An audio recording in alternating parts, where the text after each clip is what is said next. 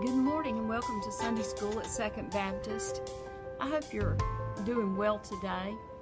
I'm videotaping this on Friday, and you may hear some rumbles of thunder or some rain in the background, and hopefully it's not going to pick that up too much and you'll be able to hear the things that I'm saying. I'll try to talk slightly louder than my normal. So we're going to finish up the book of Philippians today and begin in chapter 4, verse 10.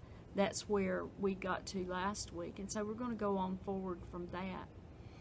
This is an interesting conclusion to the book because Paul, makes some verses here that are very well known and quoted often.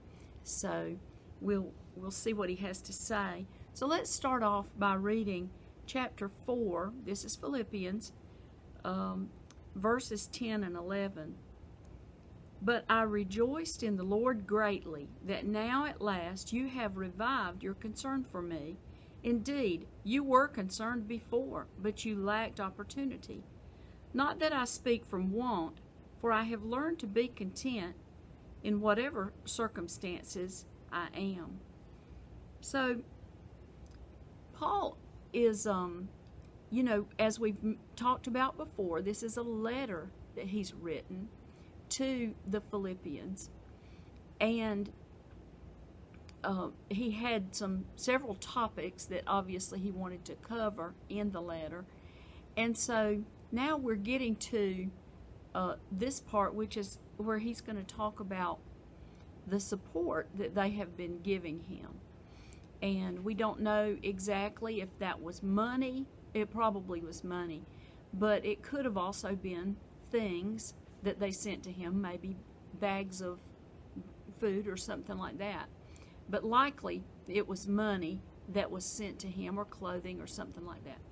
And so so his first mention of this in this lesson today, he says that, in the past you have been concerned for me.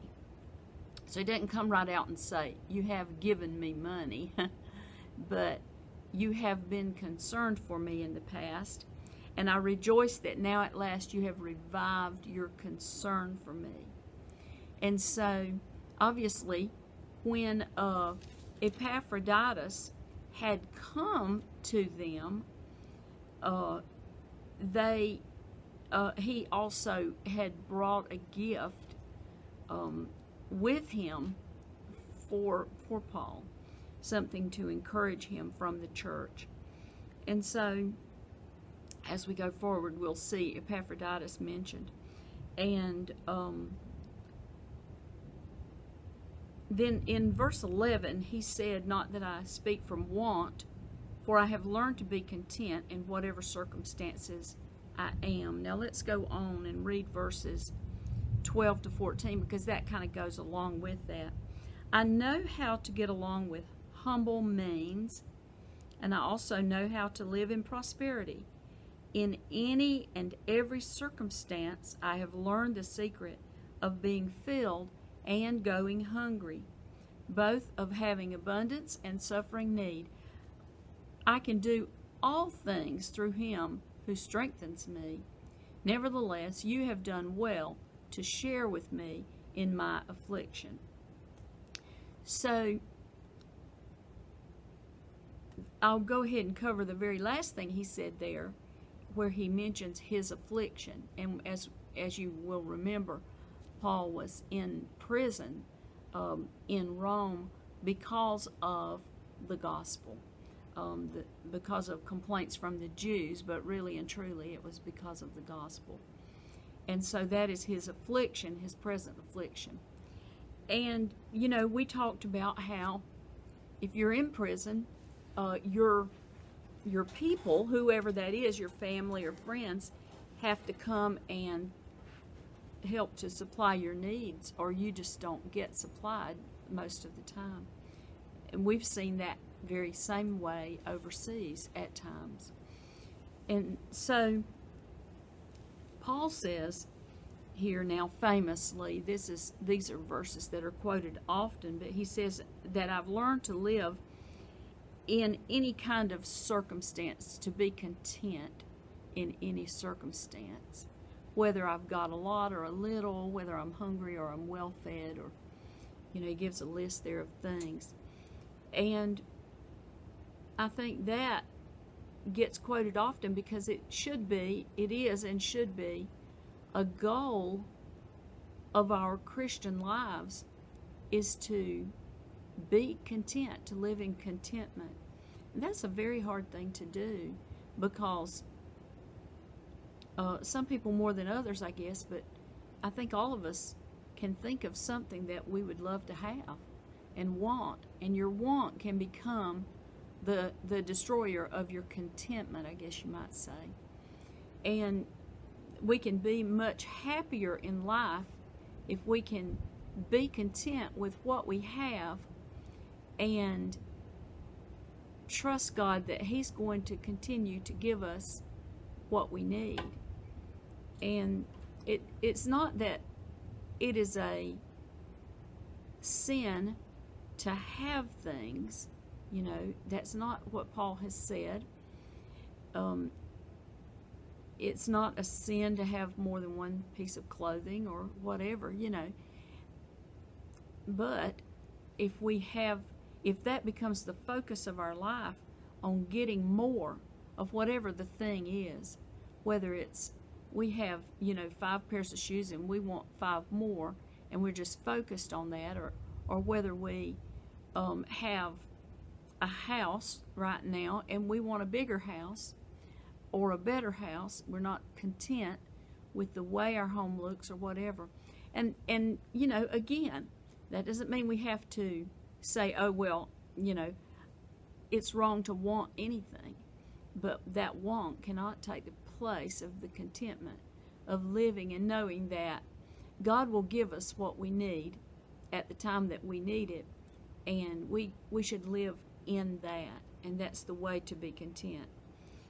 And then verse 13, people use it kind of, as it stands alone, where Paul said, I can do all things through Him who strengthens me. And that's that is I think a general philosophy of Paul's life, that he felt he could do anything because God gave him the strength to do it, and the drive and the ambition, or the power, the protection, all of those things that go into the things that we can do through Christ strengthening us. And Paul had, made that a philosophy of his life. And we should too. That, when we begin to despair and we begin to think, I just can't do this. I can't make it through this problem. I can't face this situation. Or I can't make my ends meet. Then we can rely on this verse and be encouraged by it, where Paul said, I can do all things through Him who strengthens me. And my Bible also gives another interpretation of the through as in. So it could say, I can do all things in Him who strengthens me. Now we can't take that verse and say, I can do all things, and let that be the encouragement, because and we see that in our society, don't we, where people it gets stated in different ways that you have the power within you to do anything. I'm sorry, I forgot to put my phone on silent before I started this. I was concentrating on the rain and not concentrating on the phone.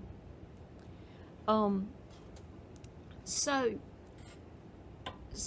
in Christ we can do all things.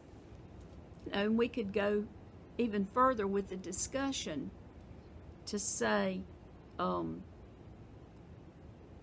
is it all things, period? Or is it all things within the will of God? You know, and that's a whole other thing. Because if you say, oh, I can do anything because I'm in Christ, you know, then that's where you get the sort of name it and claim it mentality of saying that I'm powerful, I can do anything because I'm a believer, you know, and so just demand it from God or ask it from God, and He's going to have to give it to you, you know, that sort of thing. And so that's kind of too far in that direction. So we have to be very careful with a verse like this. But if we can keep it in perspective, I can do all things through Him. So if we're doing it through Him, then we're doing it according to His will, or, you know, He is giving us the strength then. He strengthens us. Okay, let's go on now to verses 15 to 17. You yourselves also know, Philippians, that at the very first preaching of the gospel, after I left Macedonia, no church shared with me in the matter of giving and receiving, but you alone. For even in Thessalonica, you sent a gift, more than once, for my needs. Not that I seek the gift itself, but I seek for the profit which increases to your account. So here in this part, you know, he's just relaying facts that happened in the past, that the Philippian church was at a certain time was the only church that was sending him some kind of aid or help in his ministry or in the prison as well. And he says, you know, even when I was in Thessalonica, you were sending me gifts. And so, you know, he's commending them for it. And then he says this statement, not that I seek the gift itself, but I seek for the profit which increases to your account. Now what he's talking about there, you know, is that it refers to other places in the Bible where it says, you know, God loves a cheerful giver, or the idea that God will bless you as you bless others. And you know, again, it gets a little bit hairy. I guess I have a difficult time with the idea of fundraising in general, you know, and I'm sort of facing that right now in a way, because we began to work with this new mission agency. And you know, for many years we worked with the International Mission Board, which is a part of the Southern Baptist Convention. And the Southern Baptist Convention supports the missionaries through the cooperative program. And of course, we do that also as a church. We send the Lottie Moon Christmas offering and those things, and it supports those missionaries. So they get a salary, and they don't have to raise support. So now that we're, you know, in America, and we've started working with this a different mission agency that's based in America, we have to raise any support that we may want. And you know, for now, I think both of us feel very uncomfortable in going to Southern Baptists who are already supporting missionaries and saying, hey, we want you to also, you know, support us. And so we're depending on our own salaries to support us in the work that we're doing, and we're just trying to begin the process of raising support for our travel expenses.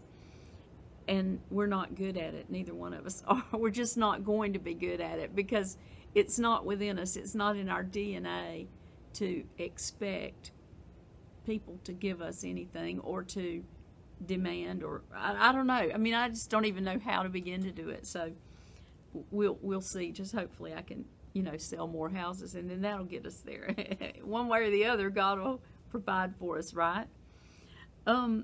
So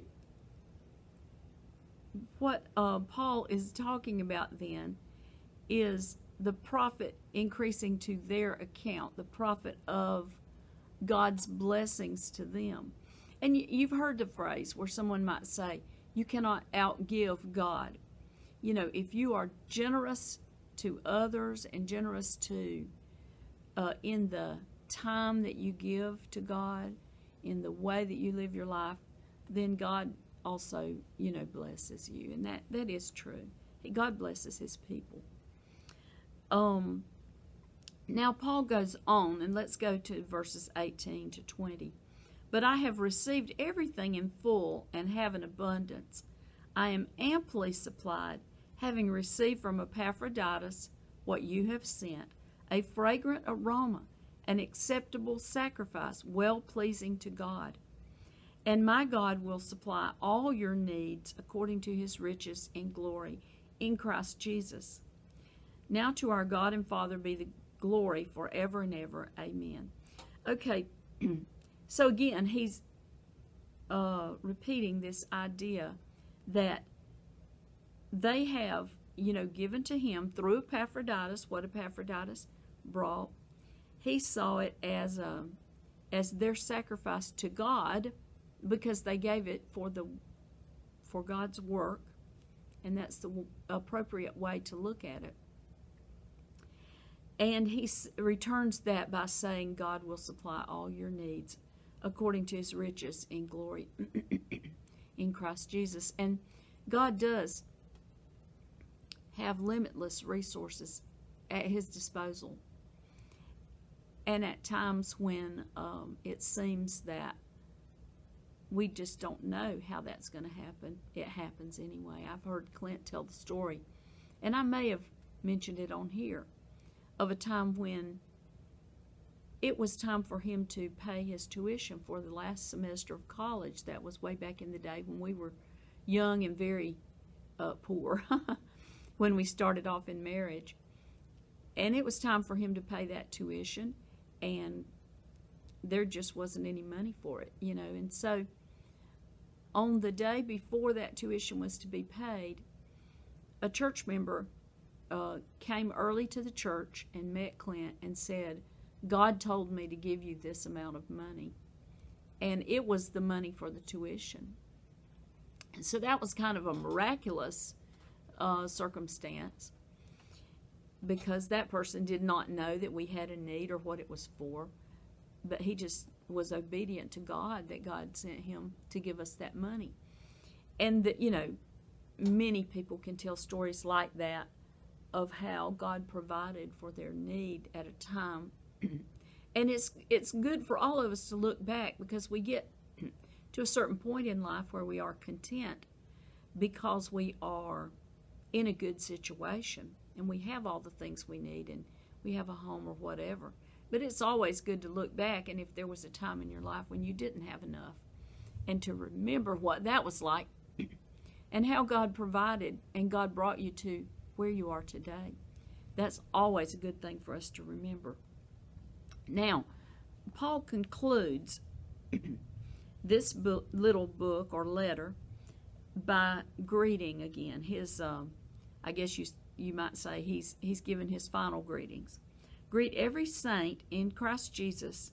The brethren who are with me greet you, and all the saints greet you, especially those of Caesar's household. The grace of the Lord Jesus Christ be with your spirit. So he's letting us know here that he's not alone. He has the fellowship of believers who are there with him, and they are also greeting these in the Philippian church. And he's greeting everyone in the Philippian church. Greet every saint in Christ Jesus. The brethren who are with me also send their greetings. And all the saints greet you, especially those of Caesar's household. So even in the household of Caesar, maybe servants or whoever, there were those who were followers of Jesus and were there with Paul, you know, giving him encouragement and greeting the others. And so that, you know, that kind of shows how the gospel had spread, even in the midst of Paul being in prison. So that concludes then our study of Philippians. And we're going to start next week. Let me flip over here. We're going to start next week on Colossians, which comes right after Philippians.